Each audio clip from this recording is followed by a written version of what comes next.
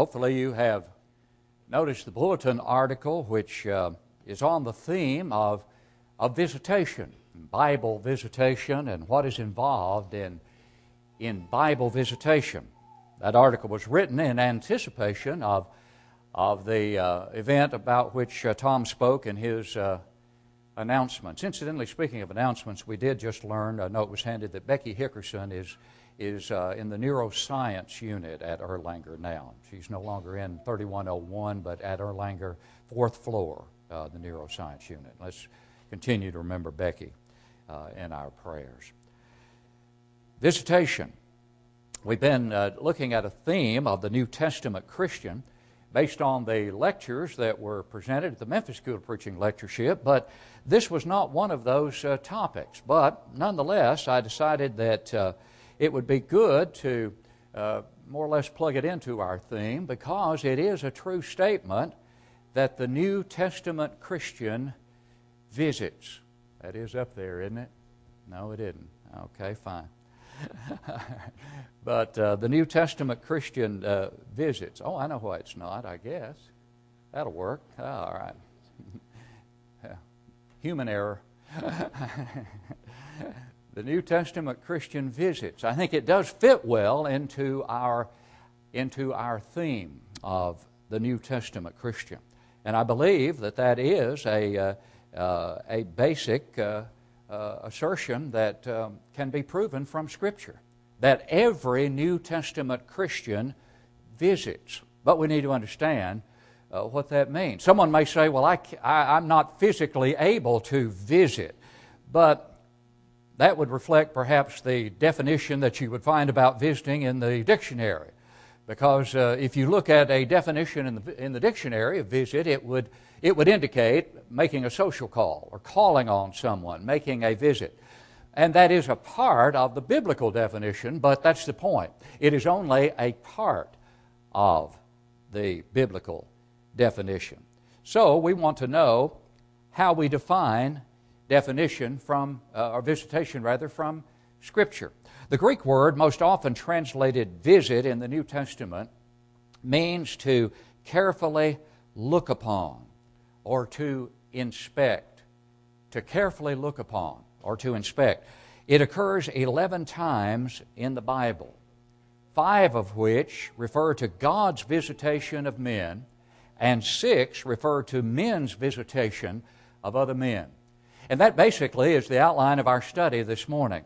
We're going to look at God's visitation of men and examples of that, and then look at men's visitation of other men. But this is the basic definition. There is one use of the word in Acts 6:3, which is a little bit different. That passage reads, "Therefore, brethren, seek out from among you 7 men of good reputation, full of the Holy Spirit and wisdom, whom we may appoint over this business." That phrase, seek out, is that word visit in the New Testament, that it's translated here, seek out. And so the idea, they're a little different meaning, but visit them. In other words, call on them, get them to participate in this work. So 11 times we find this word visit. But first of all, we look at God's visitation of man. If you have your Bibles, and I hope you do, turn to Luke chapter 1. This is a great text, Zechariah's prophecy concerning the visitation that God would make to man in reference to the birth of John the Baptizer, who would be the forerunner of the Christ.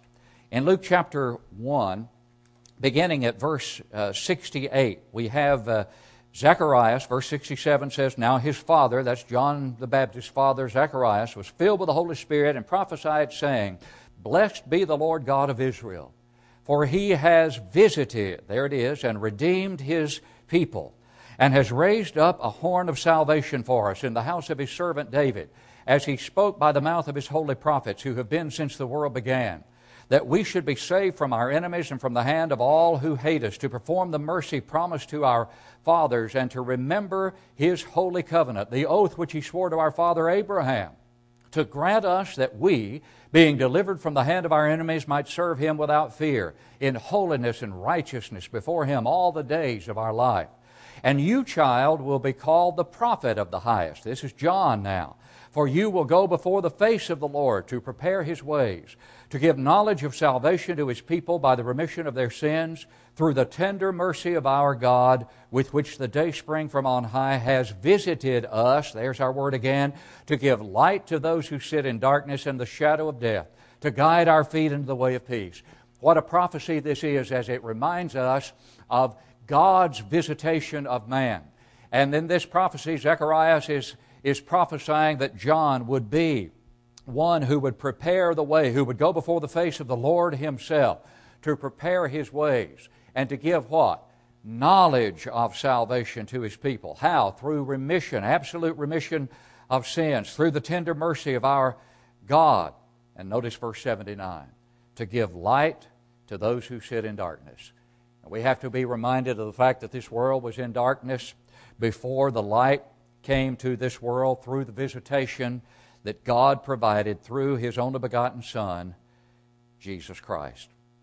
But now look at Luke chapter 7.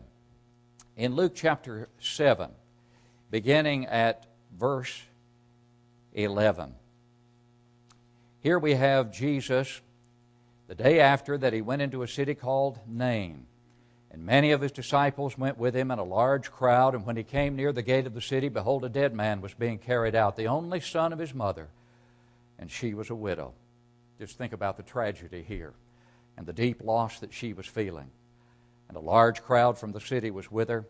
When the Lord saw her, notice this, He had compassion on her and said to her, do not weep. Reminds us of the compassion of the Christ. Then He came and touched the open coffin, and those who carried him stood still, and He said, young man, I say to you, arise.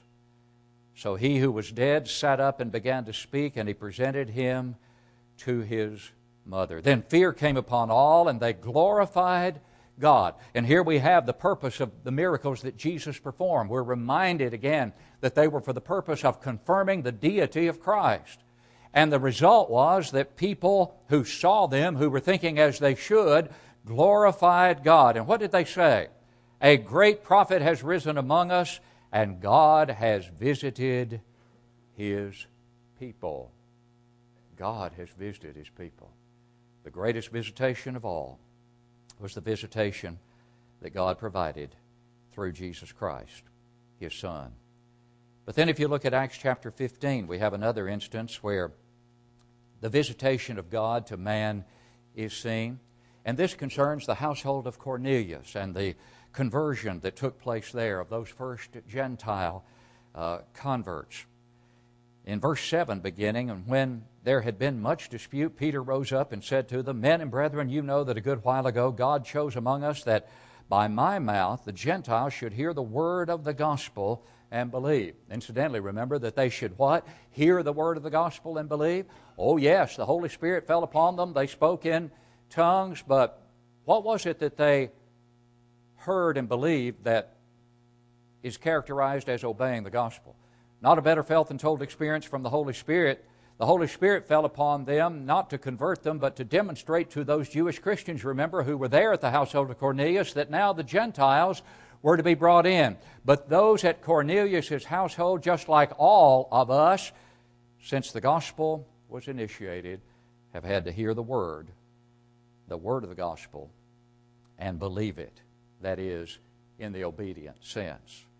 So God, verse 8, who knows the heart, acknowledged them by giving them the Holy Spirit, just as He did to us. You see, there's the demonstration of the Holy Spirit to confirm that they were to be recipients of the gospel, and made no distinction between us and them. But notice this, purifying their hearts by faith. What kind of faith?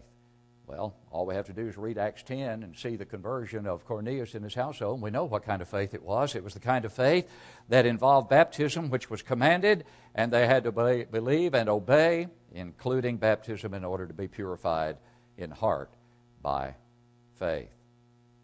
But verse 10, now therefore, why do you test God by putting a yoke on the neck of the disciples, which neither our fathers nor we were able to bear? He's talking about the Old Testament law.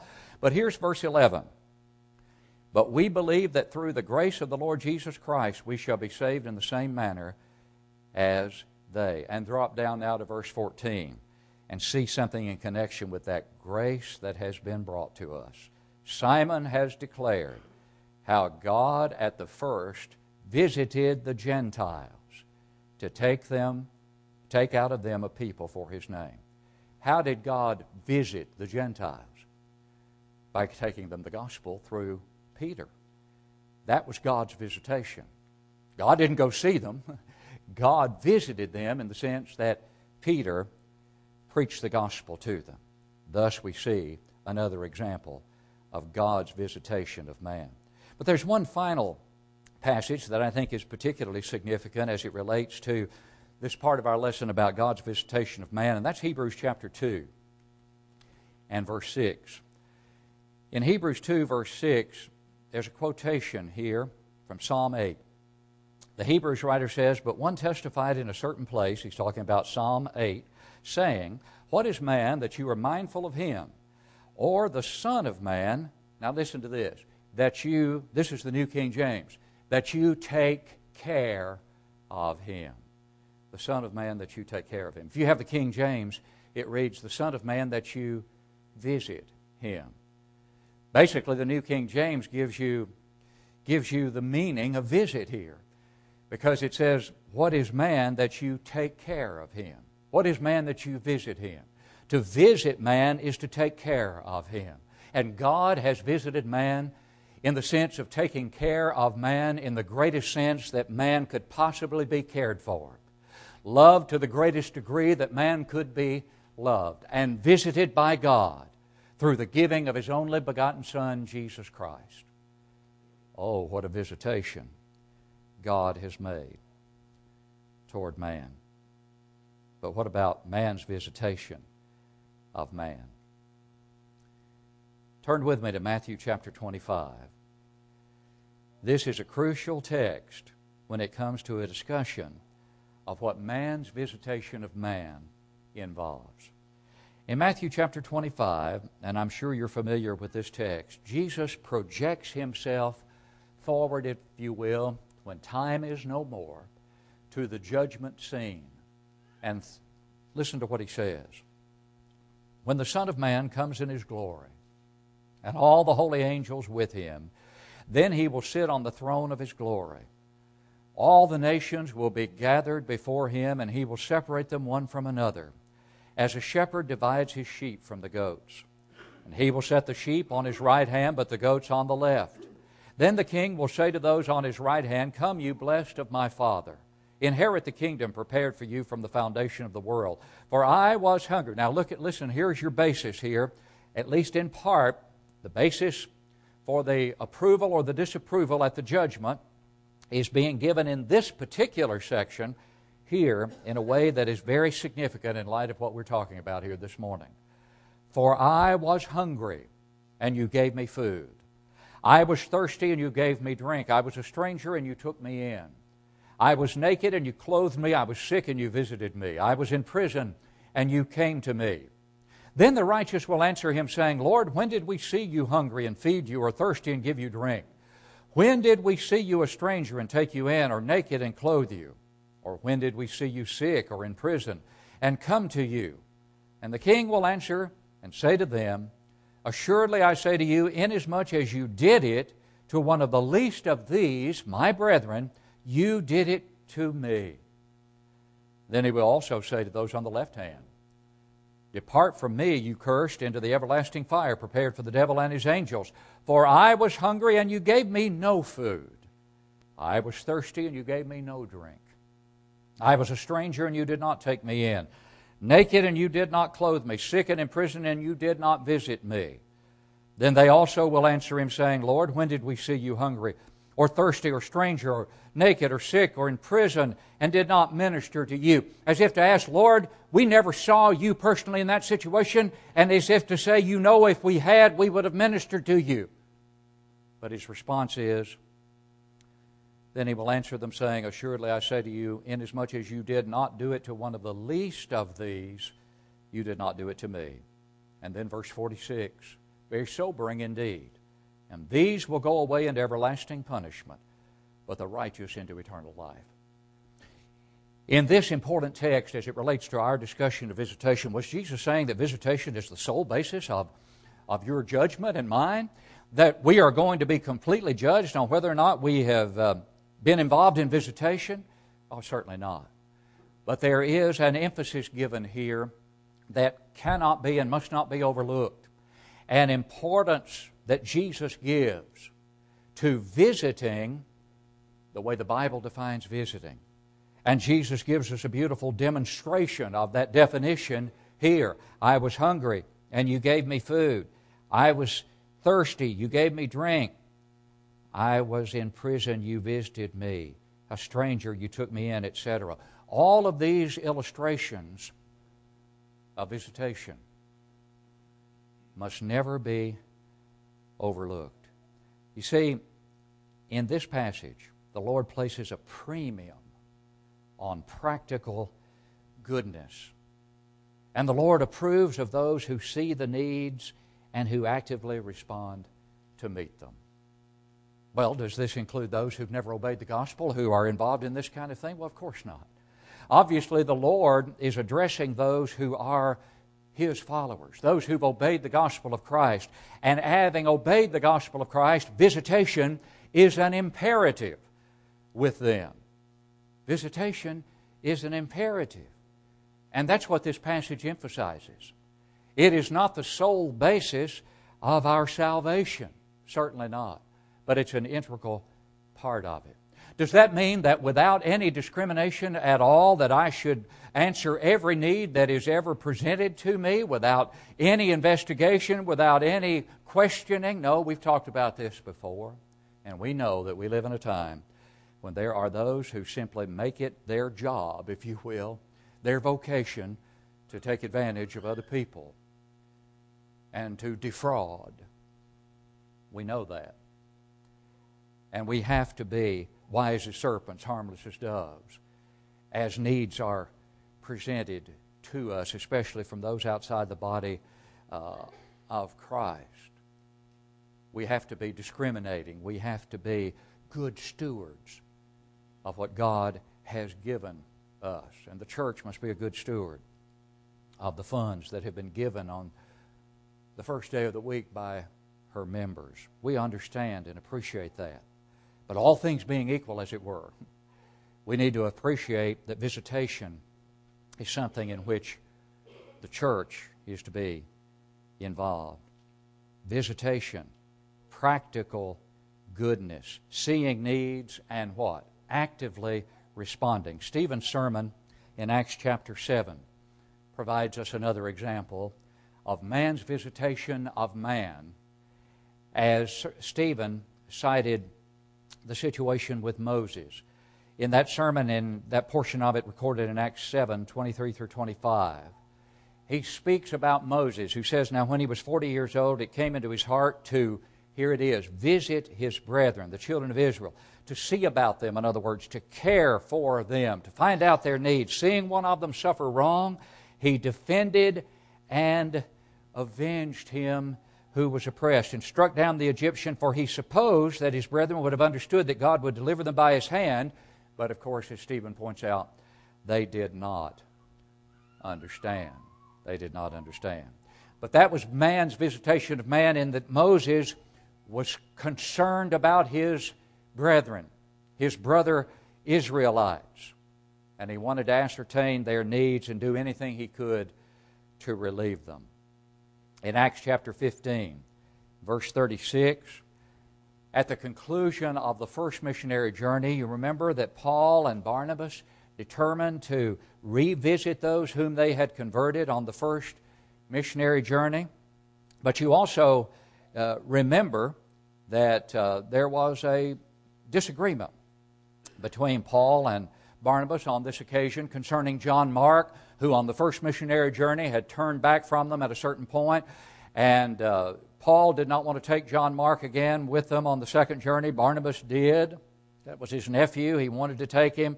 And so they actually divided. They divided and went to two separate ways. But in Acts 15:36, when they went on this journey, we see the results of it. In Acts chapter 16, they went through the cities. Look at verse 41 of Acts 15, first of all. In Acts 15:41, he went through Syria and Cilicia. This is Paul, who took with him Silas. He went through Syria and Cilicia, strengthening the churches, visiting the churches, yes, physically visiting, but the visitation involved exhortation and strengthening. Now drop down to Acts 16 and verse 5. So the churches were strengthened in the faith and increased in number daily. Increased in number daily. Their visitation resulted in multiplication, if you will. They went to care for their needs, to see about their needs, to see how they were doing spiritually, and they strengthened the churches, and the churches grew as a result of their biblical visitation. And look at James chapter 1. In James chapter 1, a passage that is quite familiar to us, James gives us inspiration's definition of pure and undefiled religion. Here's the only place in Scripture you find a definition of pure religion, undefiled religion.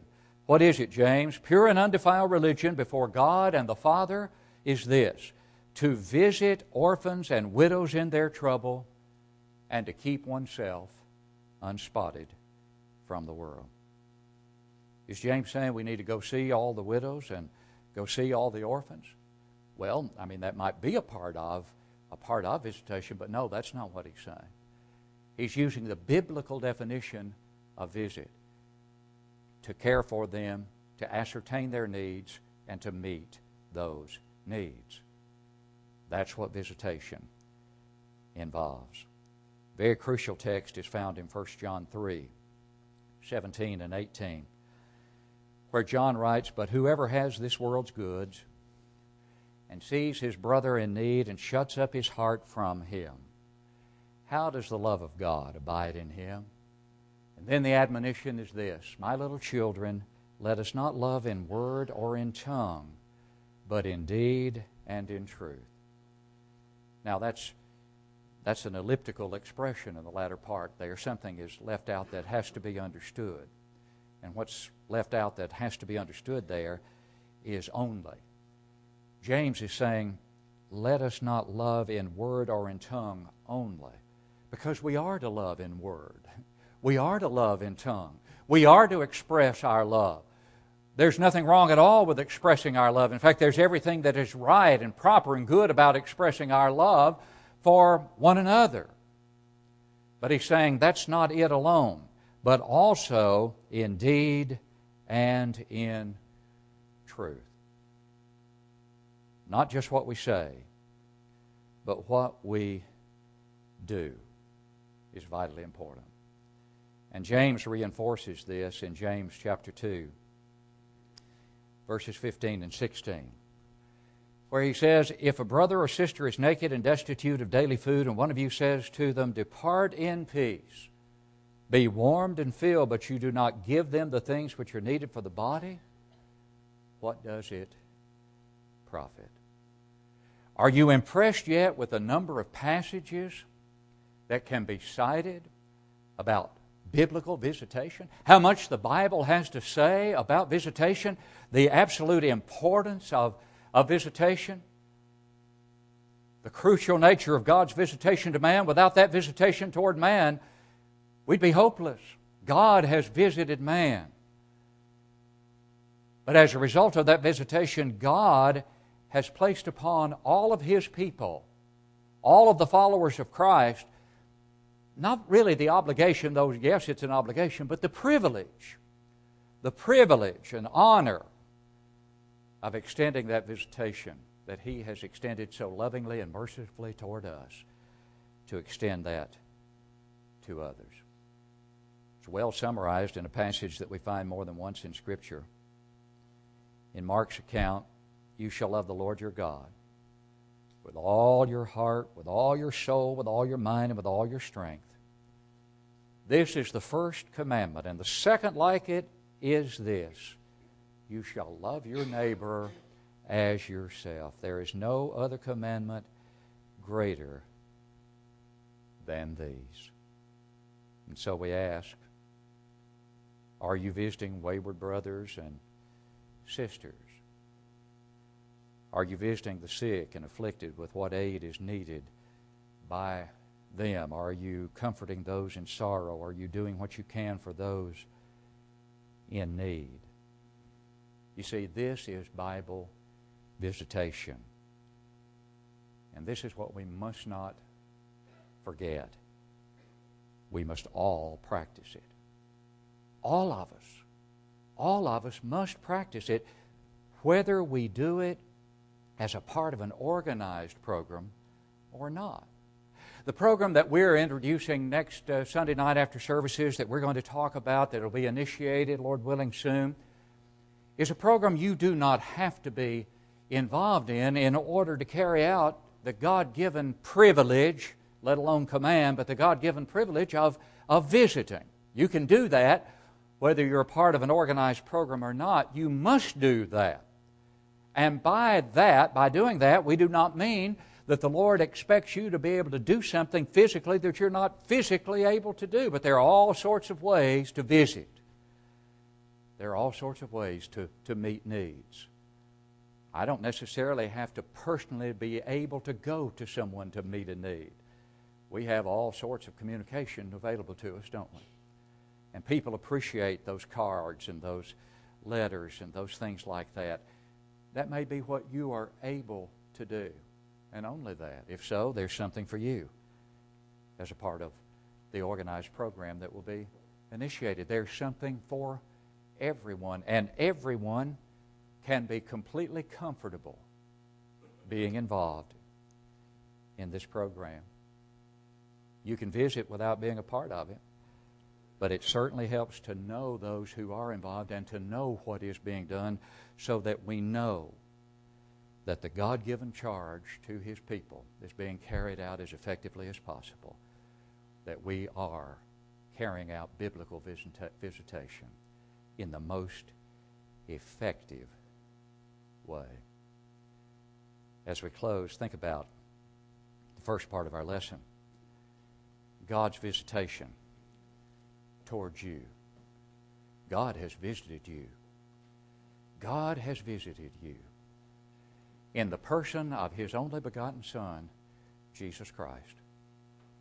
For God so loved the world that He gave, He sent, He visited, He gave His only begotten Son, that whoever believes in Him should not perish, but have everlasting life.